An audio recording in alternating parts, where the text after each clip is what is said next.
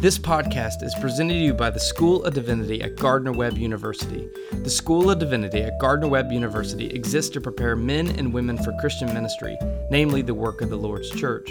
Our 2 degrees, the Master of Divinity and the Doctorate of Ministry, are carefully designed to equip and encourage ministers for the calling that God has placed on their lives. The Master of Divinity offers 6 concentrations, and the Doctorate of Ministry can be obtained in either Christian ministries or pastoral care and counseling. Should God have called you to any number of ministry vocations, or if you aren't quite sure which one yet, you will find a place here at Gardner-Webb where, as one of our former deans once said, your heart and your head can be friends. Join us for an upcoming Green Lectures on March the 6th featuring Dr. Rob Kanoy speaking on the Book of Revelation, John's Vision of the Cross. For more information on the Divinity School and upcoming events, visit gardner-webb.edu/divinity.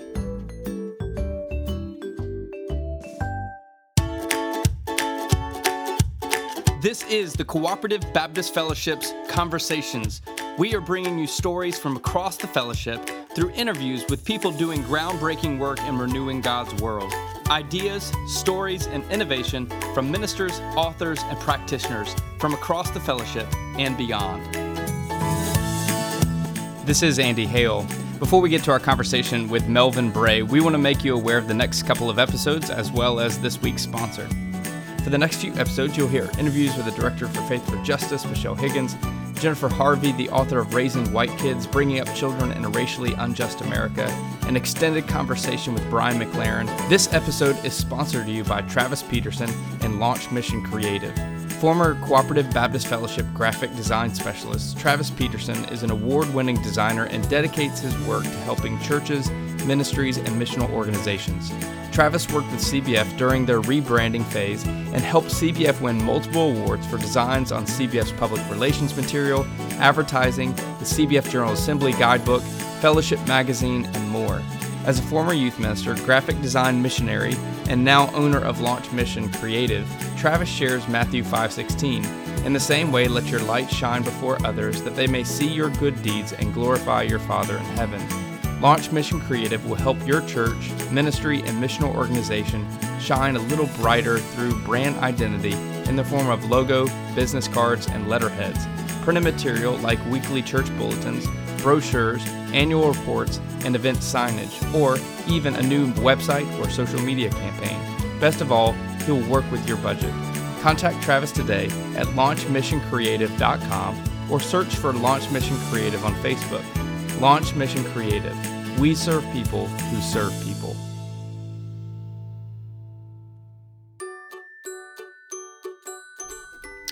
To our regular listeners, you might be thinking, that's not the music I normally hear at this point in the podcast.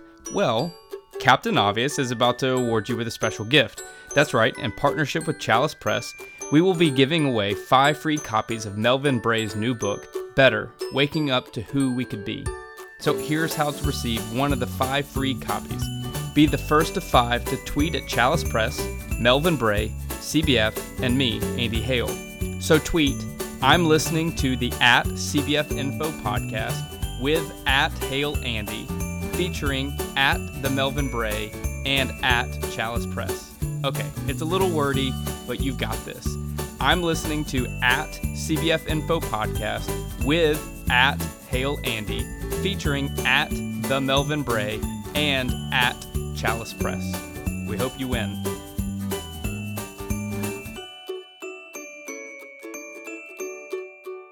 Our guest for this week's podcast is an Emmy Award-winning storyteller, writer, educator, and social entrepreneur. Along with his wife and 3 kids in the West End neighborhood of Southwest Atlanta, Melvin Bray is working to cultivate more sustainable approaches to faith and civic engagement. Melvin is an author, editor, and contributor for multiple periodicals and books. Melvin, thank you for taking the time to join us in the conversation. Hey, thank you for having me, Andy, for sure. Well, I'm familiar with your work, but others aren't. So tell us a little bit more about who you are. That's a good question. I am finally getting to the point where I can do that in short now. So let's see. I am a facilitator and strategist that works. I work through a firm called Collaboranth. where I work with communities of goodwill that are trying to figure out how to make beloved community tangible.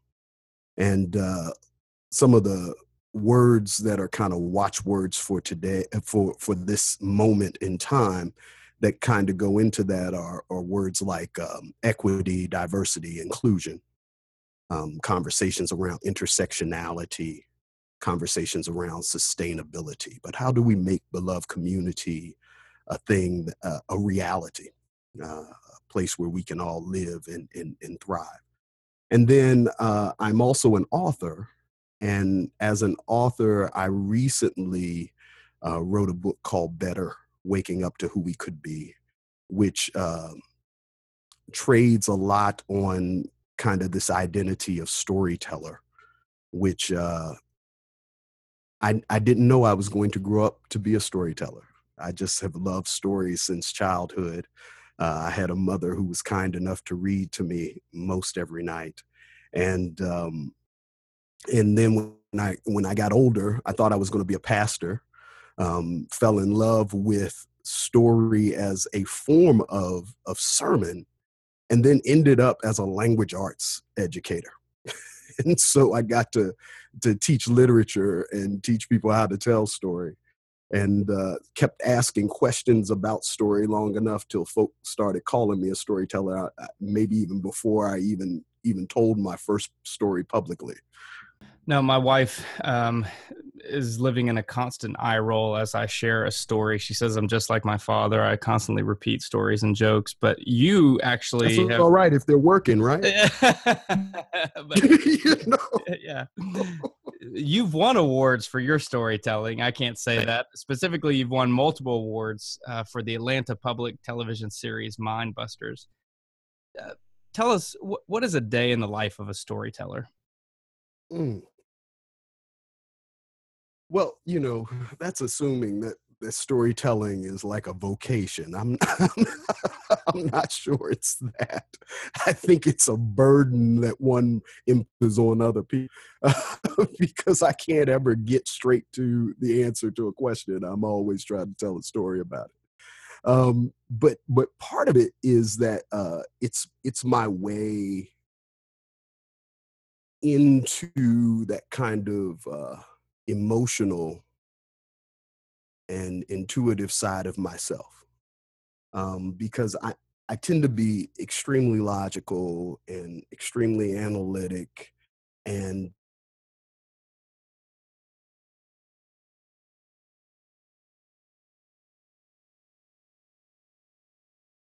just that part of my way to be connected on the human level, heart to heart, as opposed to just head to head, mind to mind, is to reside in story, and then to share that, and all of a sudden, then people can feel what I'm communicating, and not just hear it and evaluate it for whatever intellectual value it has. But so here in my family, so my kids, uh, some of what they have to experience being with a storyteller is that whenever they walk up to ask me a question, it's going to be much longer than they anticipated.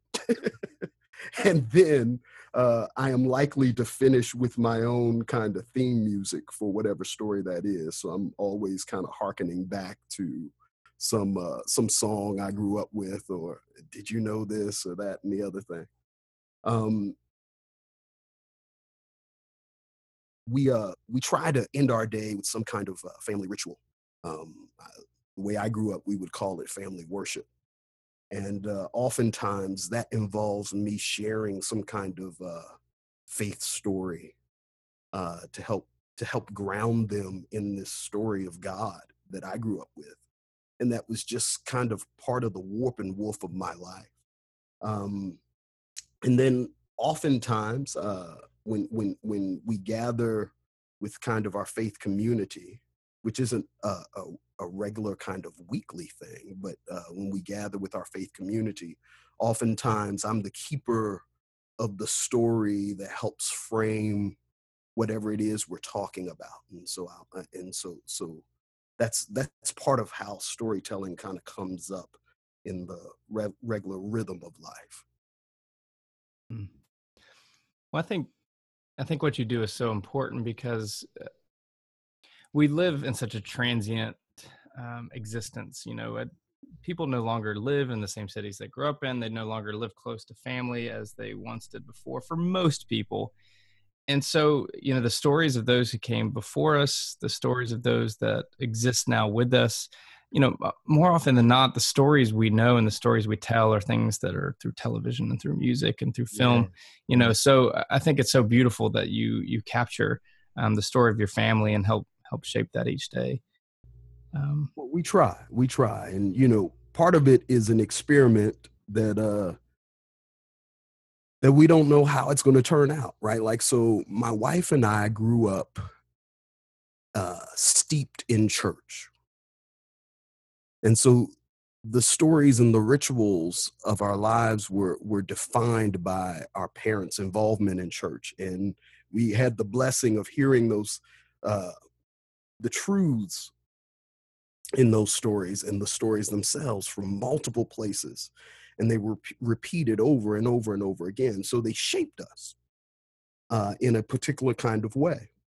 Some of that made us unintentionally hostile to the world in which we lived.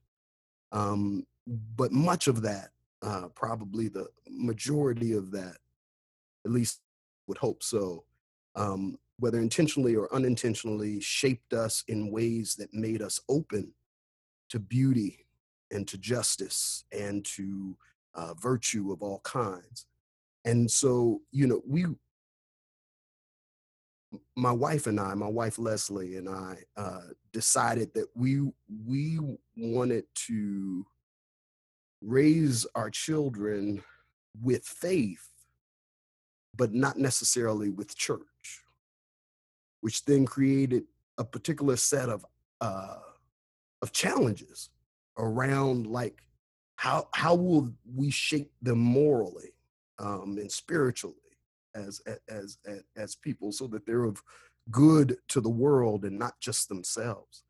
And so that made it even more pressing that I figure out how to tell the stories of faith, whether they be kind of our communal faith tradition stories, or whether they be our national stories and personal stories, but how I would tell these stories of faith to them in order to pass this thing that matters so much to me, faith, on to my children and hopefully their friends. You've identified yourself as a curator, a connector, and a collaborator. What do you mean by this?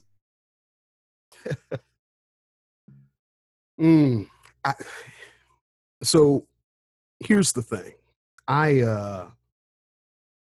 know and have in my phone the names of far too many pastors than any one non-clergy should know, right? Right, or should have, right? For whatever reasons, when I decided I wasn't going into the pastorate, I still ended up in the situation where I kept being drawn into both relationship and projects with clergy, and so having done that, you know, I have this, I have kind of my professional life, which started off in education, but then I had this whole vocational life that included that work in education, but also was had me as a part of certain kinds of faith rooted experiments and projects, and I had a hard time making sense of that over the years, right? Like understanding why I was a part. If everybody else here is a minister or an elder or a brother or a sister or something like that, some kind of clergy, why am I in the midst of this? And the language of faith leader was difficult for me to kind of accept. And so that those terms of curator and collaborator and connector kind of came out of my attempts to make sense of this always being drawn into these faith-rooted projects. And and so I was trying to say, well, I guess the contribution I make is I help connect people who sometimes don't know each other, but are willing to risk across differences because I asked. I mean, it's not really anything greater than that. And then, this curation has to do with this notion of what does it mean to create accessible space or the accessible table that a friend of mine calls it. And that takes some intentionality. It takes some curation. It's easy, particularly when you're relating cross-culturally, for one culture to kind of bow to the other culture and accept life, accept interaction and art and music on whatever terms meet the dominant culture. But it's a lot more difficult to say, no, that's not enough. That's not good enough. We can do better. And so the curation came out of being involved in projects where I wanted to create space that was accessible for more than just the dominant culture involved. And then the collaboration is just this kind of being drawn in and being a journeyman, a conversation partner, sometimes a friendly critic to things, but continually being invited in and enjoying that opportunity to be in collaboration. Plus, I realized somewhere along the way that regardless of whatever talents I may or may not have, they are made better in collaboration. Like that's where they really, where my best kind of comes forth. Melvin, we're going to have a problem here, man. I could listen to you talk all day long, so you're going to have to keep me on track here with this interview. I'm sitting here thinking like, man, I could sit here and listen to him talk all day about what he does. This is fantastic stuff. That's kind of you. Yeah. Well, let's talk about Better. Okay. So released in 2017, Better: Waking Up to Who We Could Be is an invitation to change the world by changing the stories we are telling. You challenge readers to consider to see that the world as it exists today, a world of racism and sexism and xenophobia and religious hatred, is the result of the stories that we have listened to and continue to tell. Now, before we get to the guts of the book, I have to say that this is a deeply theological work of art. Your creativity and ability to tell stories woven into this Christological invitation to live out the way of Jesus gives readers an elevated sense of what we can be as human beings and as the church. I think that is way more lofty than what I was trying to do. That's all right. Well, I think as you dig into the guts of this book, I think one would have to have their head in the ground to know the stories that have taken place over the last 5 years that you address in this book. But as you write, these are just widely covered stories of the sometimes unrecognized undercurrent of the backward way of being human over the last millennia, namely racism and sexism and religious violence and so on. So was there something specifically that made you decide that now was the time to write this book? What motivated you to write this book? So one primary motivation was my children, right? Like this continuation of this project to hand this thing called faith that matters so much to me off to them in a way that would be useful to them over time. All right. Because one of the things I realized as I tried to like share the stories the way they were shared with, excuse me. One of the things I realized as I tried to share the stories the way they were shared with me in childhood was that I didn't want my kids to grow up with having to deconstruct the same things I had to deconstruct in adulthood to hold on to faith. I didn't want them to take in the kind of triumphalism and the open hostility to people who are considered different, of different faiths or different nationalities. I didn't want them to have this notion of my God is greater than your God, and therefore I need to convert you or dismiss you or whatever the case may be. These kinds of things just seemed hostile to me, and so the book grows out of an attempt to help them, to give them something more beautiful.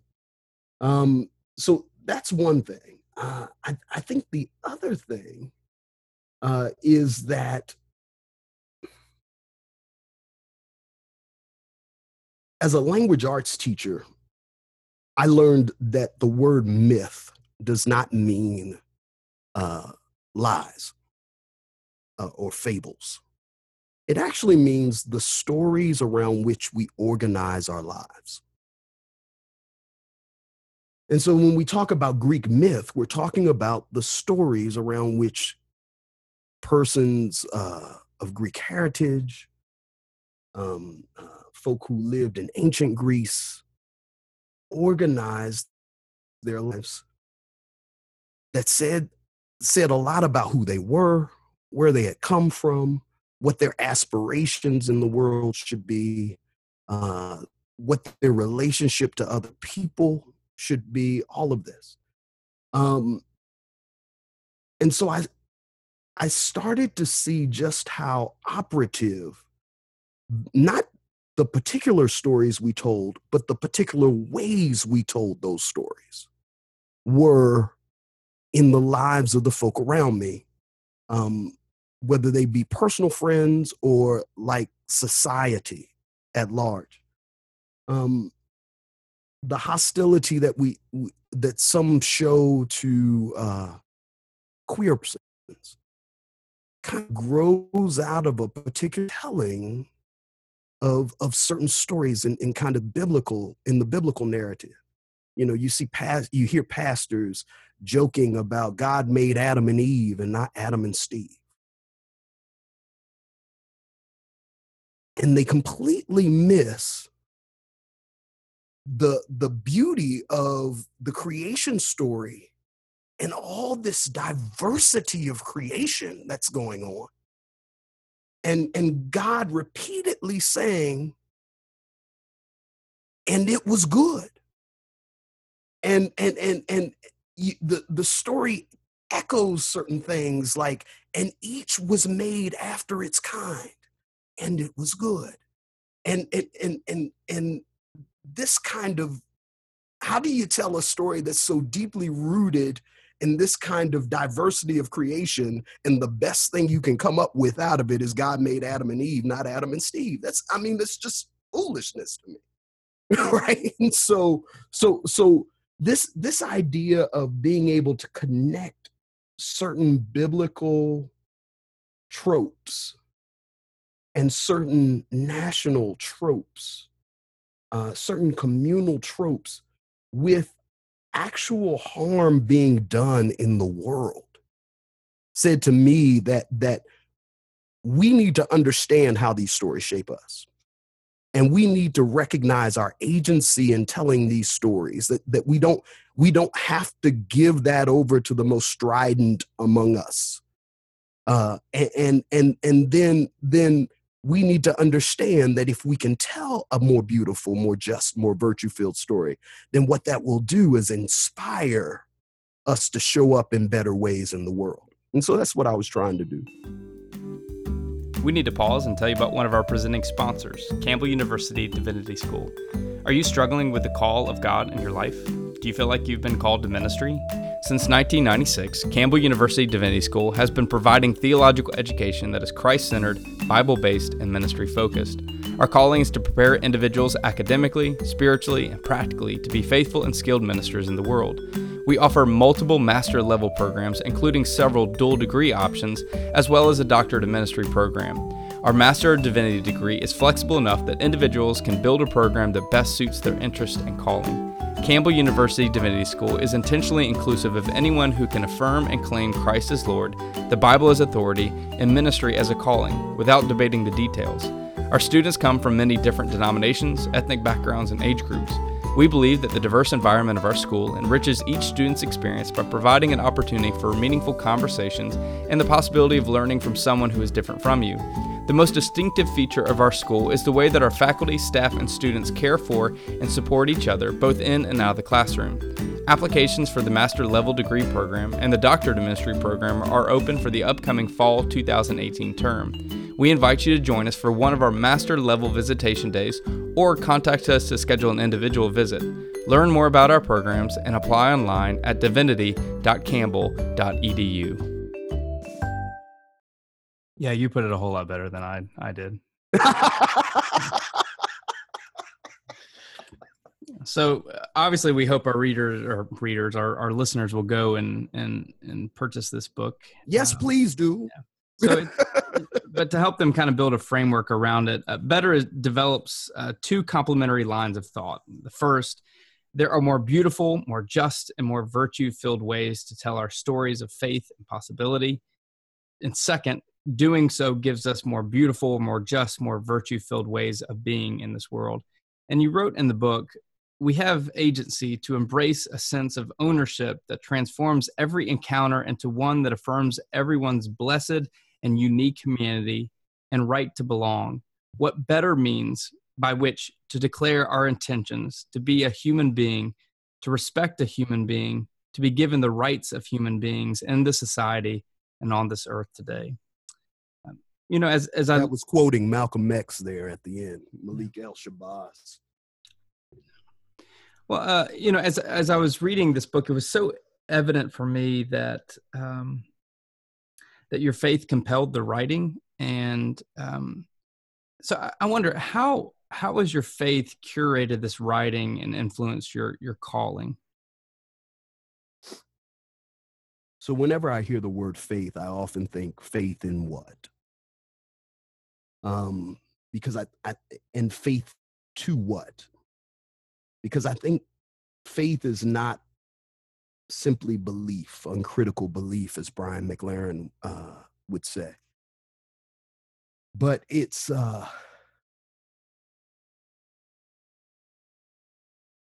the faith to accomplish a thing. It's the faith to be to bring into existence the unseen. And so the metaphor I latch on to in the book, and that I hold for myself as kind of a way of talking about faith to what is beloved community, which is a metaphor made popular by Martin Luther King Jr., even though the Reverend Doctor did not, the metaphor does not originate with him. But this notion of beloved community, this notion that there is such a place, such a way of being, where we can do right by each other, do well together, help create, co-create the beauty we imagine possible in the world. This is my faith. My faith is that this is possible. And that faith was informed by the stories my mother used to tell me about Jesus. Like I was radicalized by the story of Jesus.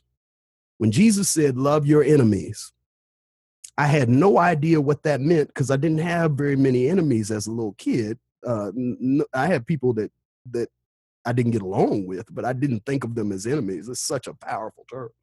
But by God, I it was so beautiful. I believed it was possible. When Jesus said, pray for those who persecute you and do good for those who despitefully used you, I, I had enough of that in my life to where I knew what that was about. And the fact that there was supposed to be some kind of life, some kind of beloved community beyond that was just like the most gorgeous thing in the world. Like it just captivated my mind.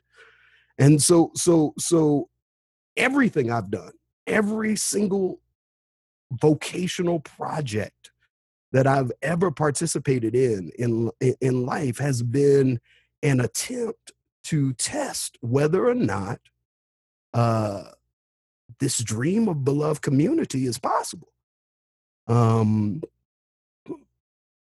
And my notions about that have been refined over the years. Like I'm not naive as to the difficulty that it presents, and have some ideas around about the conditions that are necessary for it to come into existence. But it still is like the most beautiful, most compelling idea that I've ever heard. Well, two things. One, I have to admit, I'm somewhat embarrassed. My senior thesis, now to my credit, that was a long time ago. It was on Malcolm X, and I read every single speech he ever gave. So the failure to recognize those words of his. The second thing is I hear you talk about. We're so willing to read the biblical narrative and take things literal where we want to take things literal, but how often we as American Christians have fallen short of taking the basic invitation of Christ to love God with all of our heart, mind, and soul, and to love our neighbor as ourselves. That literal interpretation of the most basic invitation of Jesus has shaped your life in such a way. And what would it look like if American Christians stop combating so much over defending our political persuasions based on partisan politics, but begin to love people in a radical way that sought justice, that defended the case of the oppressed and the marginalized? How much different our world would be. And that, for me, as I read your book, that was the invitation. And you spoke about not only telling better stories, but you also called people to listen to other people's stories. So for you, what is listening to other people's stories, and whose stories should we be intentionally listening to? So for those who haven't read the book yet, the way the book is structured is kind of the telos of all the stories that are told throughout the book is this notion of beloved community. And there's this particular kind of arc. Someone might say it's the arc of justice, but there's this particular kind of arc in the book where what I introduce in each chapter is kind of another intuition, another hallmark, if you will, of beloved community. Another condition for beloved community. And one of those conditions, I believe it's the one that I talk about in chapter 4. It may not be, it might be 3. It is this notion of allowing other people to tell their own stories, listening to other people tell their own stories. And it grows out of an understanding of the way kind of Western society was shaped, right? Like, so Western society comes out of a particular project called colonization, where European nations went hither and yon and decided, were given permission actually by the Pope at the time, in I believe it was the 15th century, to convert and to enslave and exploit every different other kind of person they found. If you want to know more about that, find Google search a man by a Native American friend of mine by the name of Mark Charles, and look at the doctrine, or type in doctrine of discovery, and you can find out more about that. And so part of what colonization did was it not only claimed the land that didn't belong to persons of European heritage, but colonization also occupied space in the minds and imaginations of other people. And it claimed the imaginations of other people for persons of European descent. And so we have a society that has grown, a culture that has grown out of that has privileged certain people to tell anybody else's stories. And usually it's been, historically, it's been white men who have been privileged to tell anybody else's stories, and to become authorities in the telling of anybody else's story. And we confer degrees, and we confer titles, and we hire for positions, and declare as experts these people who are telling other people's stories. And one of the things that this moment in particular, this Black Lives Matter moment, this Me Too moment,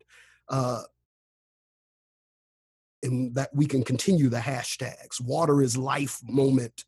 One of the things that this moment, this movement moment, is calling us to is the realization that that way of being the world is not only hostile, but it's over. It's over. The ground has shifted, as Obama declared in his first inaugural address, right? And yes, we've seen a resurgence of some things, but those are the dying gasps of a way of being in the world that is past. And so now what we have to do is we have to recognize that people are reclaiming their own stories. They're reclaiming the right to tell their own stories. And so we need to stop listening to those who were privileged to tell other people's stories and start listening to those to whom those stories belong. And if we do, what we will find out is that there is meaning inherent in those stories that we didn't know anything about. And there are more beautiful ways of being in the world that our colonized imaginations couldn't figure out, couldn't attain to. And there is, and that justice is actually possible. What the Hebrew storytellers and Hebrew prophets used to call shalom, and described in the visions of Isaiah and Ezekiel and Jeremiah. This shalom of God is actually a thing that doesn't have to wait until the second coming. If you're one whose tradition talks about the second coming, it is something that can be lived into existence in this moment. We can be a part. We together today can be a part of making the earth new, if we so, if we so desire. And so that's in answer to your question, that's whose stories we need to deal with, people who are telling their own stories. And we need to learn how to tell our own stories. As you know, when this podcast airs, this book will have been out a year. So what are some of the stories you've heard in response to your book? Oh man. So one story I often hear is just kind of this gratitude for permission to reclaim the stories of faith as our own. And I hear that everywhere. There's no particular one, and I always laugh because, like, who am I to give permission to do anything? But but what has happened is the part of the way our faith was handed down to us was God said it, I believe it, that settles it. And we didn't realize that what who we were referring to as God wasn't actually God. It was actually the person before the person before the person who handed the story back down to us, right? Like all tellings of our stories are shaped by the cultural and lived experience of the teller, right? And so that's one of the stories I hear is like this permission, this refound agency. Another story that I hear is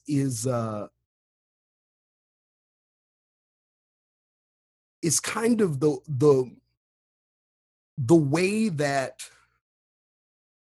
this conversation that I'm having in kind of really in a really kind of narrow context, which is how we tell our faith stories,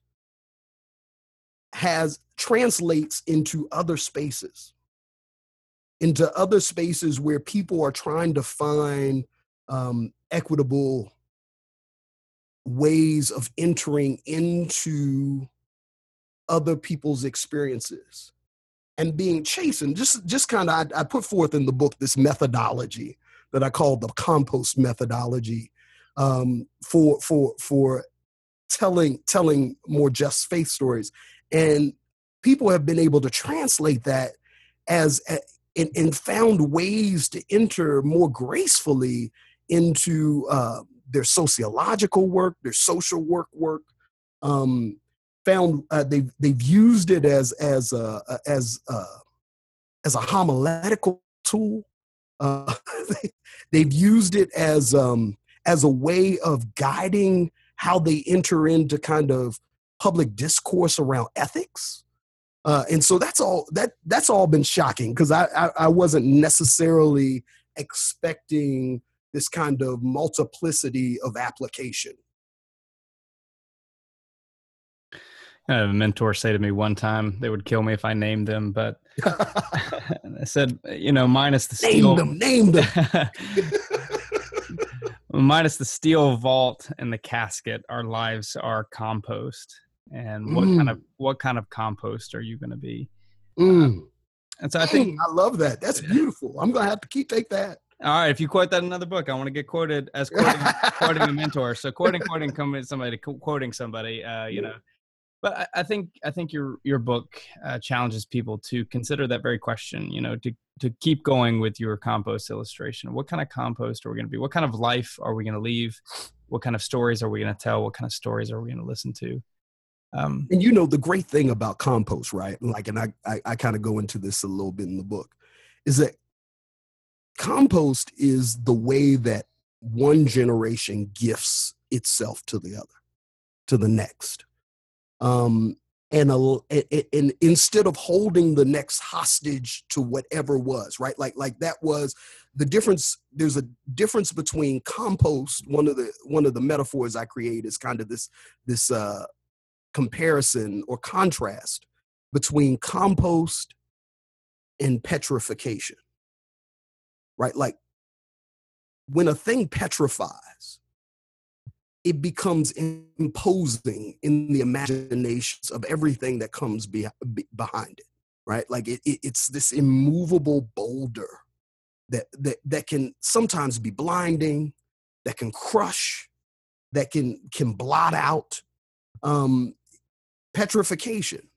But when we allow things to compost, what we're allowing them to do is we're allowing them to be broken down into their constituent parts and to be reconstituted however the next generation or the next user needs to reconstitute it in order for it to be of service to them in their time, meeting the challenges that they face that may be different than the challenges that came before and the time that came before, that may include other people than the people who were included before, right? Like, so all of a sudden you're not held hostage to the way things were. You're freely invited to reimagine things anew and to use as the basis the same kind of fundamentals, maybe the fundamental virtues that helped inform those who came before you. Now they can inform you, but they don't inform you on the specific version of how you must show up in the world.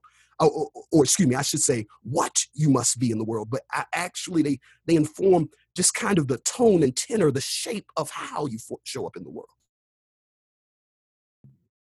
I guess we need to remember, too, that compost stinks. It can, right? so as we wane through this world that is getting better, I like your glass half full approach of life. Well, I'm not necessarily saying the glass is half full. I'm just saying it can be filled. Yeah, which is a little bit different. But it's gonna stink along the way until we get there. Right? It may. It actually can. It can. So, what's next for you? What's next? I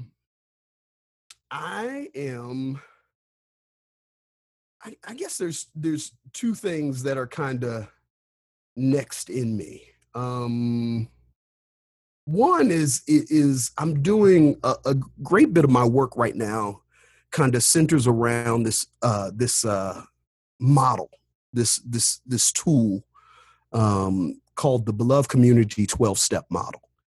And there's a guy, I'm blanking on his name, but he once said that all models are wrong, but some models are useful. And so hopefully this model is useful, even though it has some things. I mean, it can definitely be deconstructed in certain kinds of ways. But it basically takes the 12-step model and converts it for use in tackling race systems of inequity. So racism, sexism, heterosexism, ecological disregard, any of these kinds of supremacist logics that we find ourselves steeped in and now find being challenged at every turn. It takes the challenge that's been put before us and gives us kind of a way to behave ourselves into better, right? Like, so that's one of the things that's really great about the 12-step program is it doesn't require that one who is an addict figure everything out in order to get well. What it does is invite them to take the next faithful step or to make the next faithful move and to behave their way into something more beautiful. And so that's the Beloved Community 12-step model just seems to be helpful with helping people deal with systems of inequity, for example, racism, on both a personal, kind of interpersonal, communal level, as well as kind of the structural, institutional, systemic level. And much of the facilitating work, that the facilitator work that I'm doing through Collaboranth right now, it kind of relates to that. And then also I have started a new writing project. I'm loath to call it a new book because it's just a few written pages right at this moment, and no one has picked it up yet. But my newest writing project is called Do Justly, and the subtitle is this: creating equity, not converting skeptics. And so I'm trying to tease out this notion that we spend a lot of time, a lot of energy, a lot of money, resources, tangible resources, trying to convert skeptics, which is important work, right? Like it's the work of the church. It's the work of salvation, right? Like saving people from their sins. It is important work. But it is a qualitatively different work than doing justly. And I think sometimes we conflate the two. And we think that if we can educate people, which is a form of salvation, right? Like, or if we can convince people, or if we can train people enough, that somehow that in and of itself will make the more beautiful world. And whereas all of that stuff is important, at the end of all that, the more just world doesn't exist, because once you get all of that, you have to do better, not just think, talk, and feel better towards other people, right? And so that's the point of that next book, and writing project. And I think those two things will keep my hands full for the next little bit. Well, did I earn myself a sneak peek to that book before it hits the bookshelves?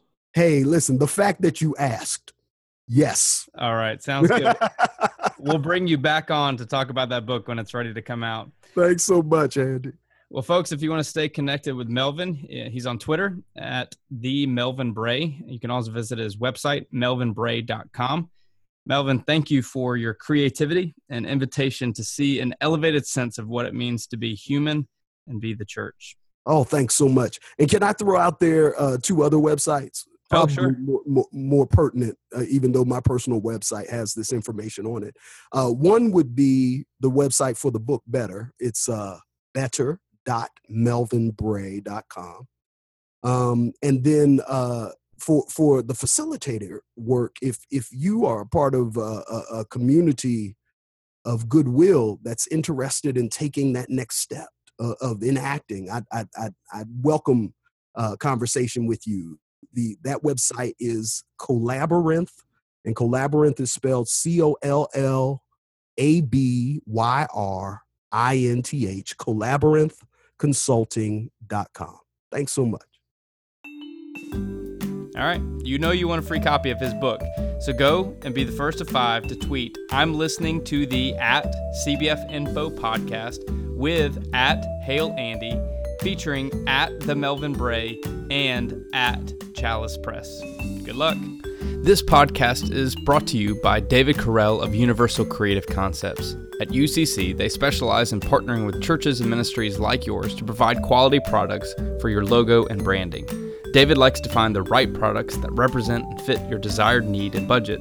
UCC can logo virtually any product that you might be looking for.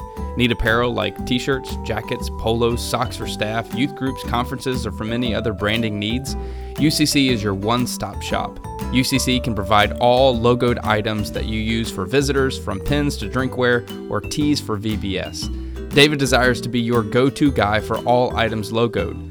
On a personal note, I've been using David at Universal Creative Concepts since 2009, and I hope you will give him the opportunity to serve your promo needs. Whatever you want logoed, David does it. Contact him today at 1-888-GO-TO-GUY or 888-GO-TO-GUY.net. That's 1-888-GO-TO-GUY or 888-GO-TO-GUY.net. Hey, you won't be disappointed. Well, that's our episode. We'll see you next week. Visit cbf.net for more information about the Cooperative Baptist Fellowship, stories about our field personnel, chaplains, and church starters, as well as our advocacy work around the world.